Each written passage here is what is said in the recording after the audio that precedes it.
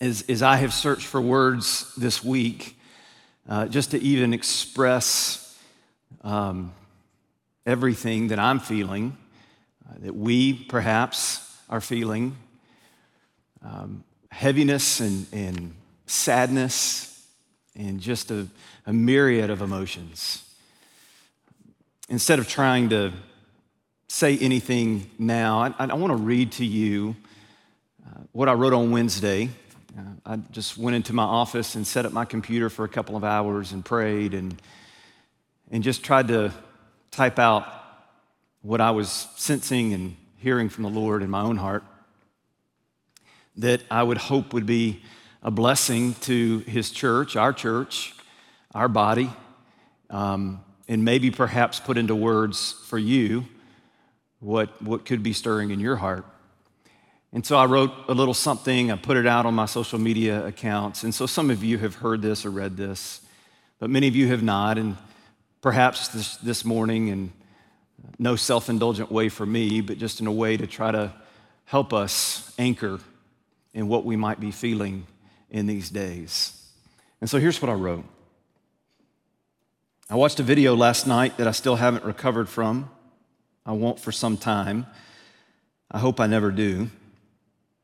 You've probably seen it by now. If not, I hope you do. It's not easy to watch. In fact, it's one of the hardest things I've ever watched. It played out like a horrible movie scene. You know, you've watched movies before that have those unforgettable scenes in them, scenes that provoke you to anger and sadness, to disgust and revulsion, emotions that you didn't realize were pent up inside of you until your eyes took in something so horrid that they instinctively surface. But as you leave the movie theater, you get to soothe your troubled mind with one convenient solace. At least that wasn't real. But this scene in Minneapolis, it was real. And not only was it real, raw footage of a real live event, it was footage we have seen replayed far too many times through the lens of a smartphone over the last decade. We don't get to walk away and say that this one wasn't real. Nor do we get to walk away and say that the recurrence of it happening to people of color isn't real. Isolated events that consistently happen cease to be isolated events. When we watch someone made in the image of God get choked to death by another image bearer in what is supposed to be a trusted position of power and public protection, while people witnessing the event plead for it to stop, it should stir something within us. Please hear this. It shouldn't stir up political debates filled with personal attacks and blame. Please, Christian, don't do that. It shouldn't stir up debate over what he did or didn't do, George Floyd. Nothing justifies the inhumane treatment that he received. And it shouldn't stir up division. But may it stir up within us something far better and far more fruitful. May it stir within us lamentation, that things are not as they should be. May it stir within us compassion to mourn with those who mourn. May it stir with us empathy. Oh, Christian, may we be people of empathy to feel what others feel. May it stir within us humility, that we would listen and learn from others and their experiences. May it stir within us honesty, that we may be willing to see things that we don't want to see about ourselves and about our world. May it stir within us transparency, to confess things that we have left unconfessed. May it stir within us a true sense of justice, biblical justice, that all people made in the image of God would be treated with dignity due them. May it stir within us a call to action, that we would work to make our outcry an opportunity for change. And lastly, and most importantly, may it stir up in us the very heart of God, who in the person of Jesus Christ emptied himself and received upon himself the greatest of all injustices, so that people from every tongue, every tribe, and every nation may be justified in him. May our hearts be stirred, and may we have the heart of God, that we would love what he loves and hate what he hates. We need him so very desperately to do what only he can do. We need you this very moment to comfort our hearts. We need you to empower us and strengthen us to be the people of God that you've called us to be. We need you to give us courage, and we need you to give us wisdom.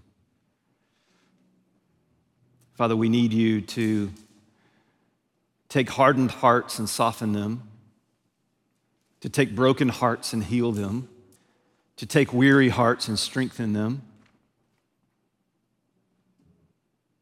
Father, we pray that you would do a work within your people, your church, to sanctify us, to make us more like you. That is what we long for. And so would you give us your heart, oh God? And Lord, we come before you and we declare that righteousness and justice are the foundation of your throne. We thank you that in Psalm 89 and in Psalm 97, you declare that to us. And so make us people who seek righteousness and seek justice. Father, we do pray for George Floyd's family as they grieve the death of their son. And Father, we pray for healing, for peace and unity. As there is a heightened sense of frustration and anger and sadness, just even in these last several weeks since we last prayed along these lines 3 weeks ago, Father, we need you to come and do a work turning hearts to Jesus, the true Redeemer and unifier, the true protector and King. Father, we grieve death. Just as you grieved death, Jesus, as you stood outside the tomb of Lazarus and you wept, and you snorted even with anger and with disdain over death. We feel the same, O Lord.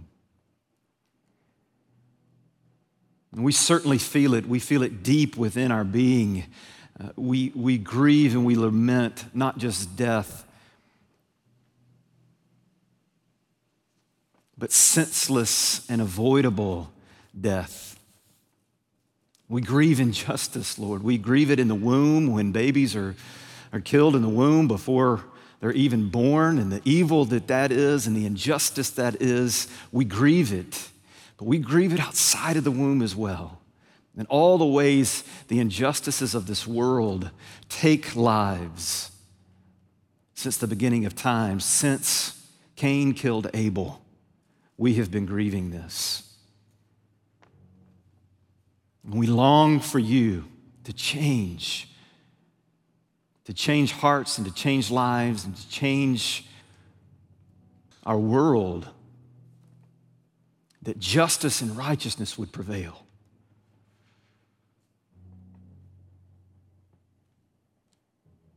Father, we grieve our human inability to enact true justice, and so we turn to you.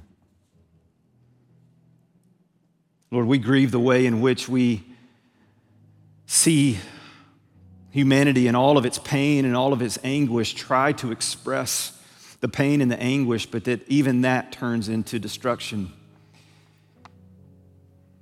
The ways in which looting and destruction of our cities has taken place, Lord, we grieve that. And we pray that you would bring that to an end.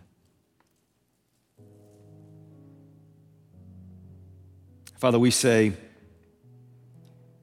from Psalm 89, how long, O Lord, will you hide yourself forever? Lord, where is your steadfast love? We cry out to you with the psalmist that we long to see a movement of God among us that would bring unity, that would bring power, that can only be from the Holy Spirit, that can only be from you, O God, not anything that we can create, manipulate, muster up. But, oh Lord, on this Pentecost Sunday, would you breathe out your Spirit even like you did that day? As Peter preached and the Spirit of God fell upon your people, that you would do a movement in your church now like you did then. Would you awaken hearts? Would you bring humility? Would you bring compassion? Would you bring unity? Would you bring your work to bear for your glory and for your name's sake in us and in our land? Oh Lord, we need you. And we look to you, O Jesus, our Savior, our good shepherd, our light, our life, our protector. By your cross, O Jesus, unify your church. And we pray these things in Jesus' name. Amen.